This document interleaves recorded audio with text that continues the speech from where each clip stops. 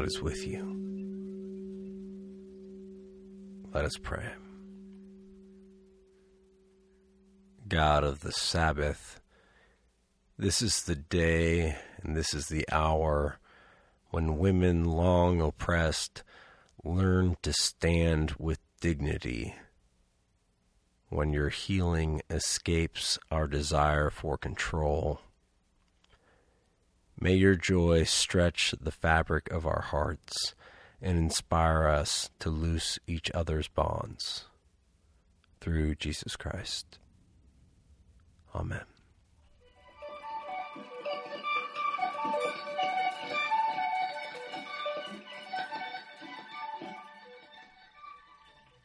You've likely seen recently that the Inflation Reduction Act passed. It's a massive effort to fight climate change while providing tax cuts and health care subsidies. It also supplants the Affordable Care Act. In the days before the Affordable Care Act passed in 2010, it was commonplace to hear horror stories of patients denied care due to pre-existing conditions. There was a baby denied care because he was in the 99th percentile for weight. There was a 51-year-old contractor who lost a leg from a roadside bomb in Iraq, whose insurer denied him a prosthetic leg. There was a teenage girl who died because her insurance company denied her liver transplant. These stories were disturbing because the sole purpose of insurance companies is to provide health care. Yet they denied care because it was not cost beneficial for the company. Most of that is behind us for now, but healthcare in the United States is still a business. Injustices in the interest of profit continue. For example, in January, a woman in New York City was hospitalized for an uncertain health condition. The diagnosis was unclear, but symptoms were getting worse. It was confusing and sad. When she received her bill, she noticed a $40 charge for, quote, brief emotional and behavioral assessment. Upon reflection, she realized that she had been charged for crying. This is actually common now. Medical billing is based on codes called CPT, current procedural terminology. Almost all medical care in the United States is paid for with a fee-for-service model, which reimburses medical providers for care based on specific actions. Medicare lists out all their billing codes for their physician fee schedule. There you can see that Medicare pays $4 to $6 for 96127, which is brief emotional or behavioral assessment. It's a real thing, 96127. Some facilities charge $6 for it, some charge $45, others charge $75. NYU's Langone Hospital charges $118. $118 for being sad in a hospital. Clearly, some things need to change. The very systems that are designed to help people are hurting them. Such is the case in the gospel passage today. Jesus is making his way to Jerusalem. Along the way, he stops in a synagogue. It's the big day, the Sabbath, Shabbat, between sundown Friday and sundown Saturday. Jesus is teaching when a woman approaches him.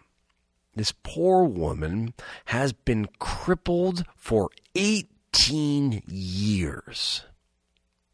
she was unable to stand up straight.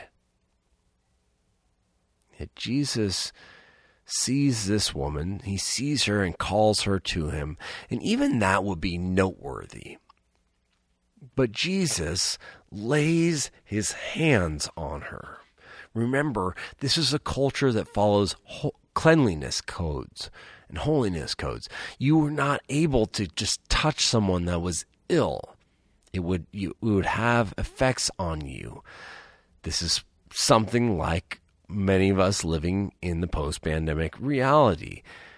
We do not readily give out hands, shake hands, or give out hugs, or touch others, or even like to breathe near people that we don't know. We live in a fear of infection. And that was the society, that was the mentality that Jesus lived in too. Jesus, though, breaks that. He touches her and he heals her. I'd like to think that if I witness this miracle, I will be filled with wonder. It'd be absolutely incredible. Hallelujah. God is with us. All of that. But my cultural equivalent, the leader in the synagogue, says, there are 6 days for work. Come then and be healed. On the one hand, this leader of the synagogue has remarkable faith. He essentially says, we'll heal you anytime. Just come back when the time is right. But the point is that the time was right. This woman needed healing. It wasn't something she could or should have to wait for. The leader of the synagogue doesn't see her need. He doesn't feel her pain. He is legalistic. He embraced the letter of the law over the spirit of the law. In so doing, he took something that was designed to care for and protect God's people and made it into an impediment to the care of God's people. Just a few weeks ago, Anglican bishops from all over the world gathered for the Lambeth Conference, a conference in England every 10 years. It meets in Canterbury Cathedral, the University of Kent, and Lambeth Palace, the home of the Archbishop of Canterbury. Just a couple days before the event, a group of conservative Anglican bishops from the global south decided to amend a proposal on human dignity such that it would exclude and excommunicate our LGBTQ siblings in Christ and anyone who supported them. The claim was that it was against biblical decrees to be in full communion with the LGBTQ community. Their hope was to shun the Episcopal Church, the New Zealand Church, and other members of the Anglican Communion. It was a legalistic attempt to limit the love of God in the body of Christ, not unlike the legalistic response to the Sabbath healing. Sadly, this is certainly not the first time the Church has failed to love those in need.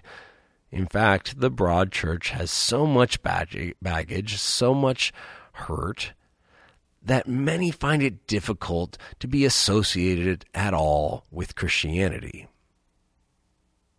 In his recent book, Do I Stay a Christian?, church reformer Brian McLaren explores the primary reasons many people are choosing not to identify as Christian, as well as several truly compelling reasons to stay Christian.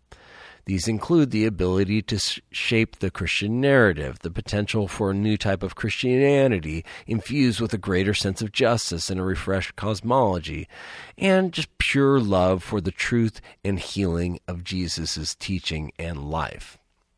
McLaren also describes something called the cult of innocence, which implicates us all in something I, for one, had never noticed. But you're going to have to check that out. You have to read that book yourself. Do I Stay Christian? If you read it, try to read the whole thing.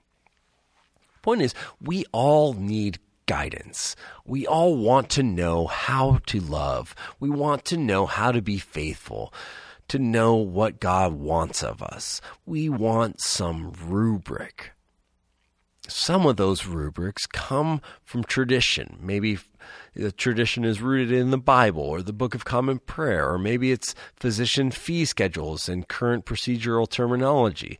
Traditions and sources can be guideposts, signs pointing us in the right direction, but they can also point us to a place that used to be on the map but isn't there anymore. Occasionally, we need to go places for which old rubrics and signs are no longer helpful. Sometimes it is, as William Faulkner wrote in The Mansion, you cannot swim for new horizons until you have courage to lose sight of the shore. In this ever-evolving universe, the shore slips out of sight often.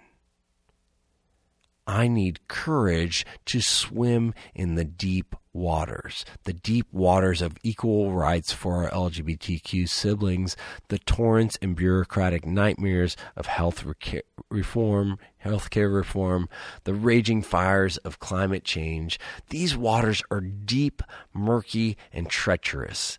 It will not be easy to wade and swim in them, just as it was not easy for Jesus to take on the legalistic religious establishment, and it wasn't easy for the woman who had the courage to ask Jesus for the healing she needed. Hearing about their courage gives me courage. Courage to swim the deep waters in search of new horizons. Courage to help the sick. Courage to love. Amen.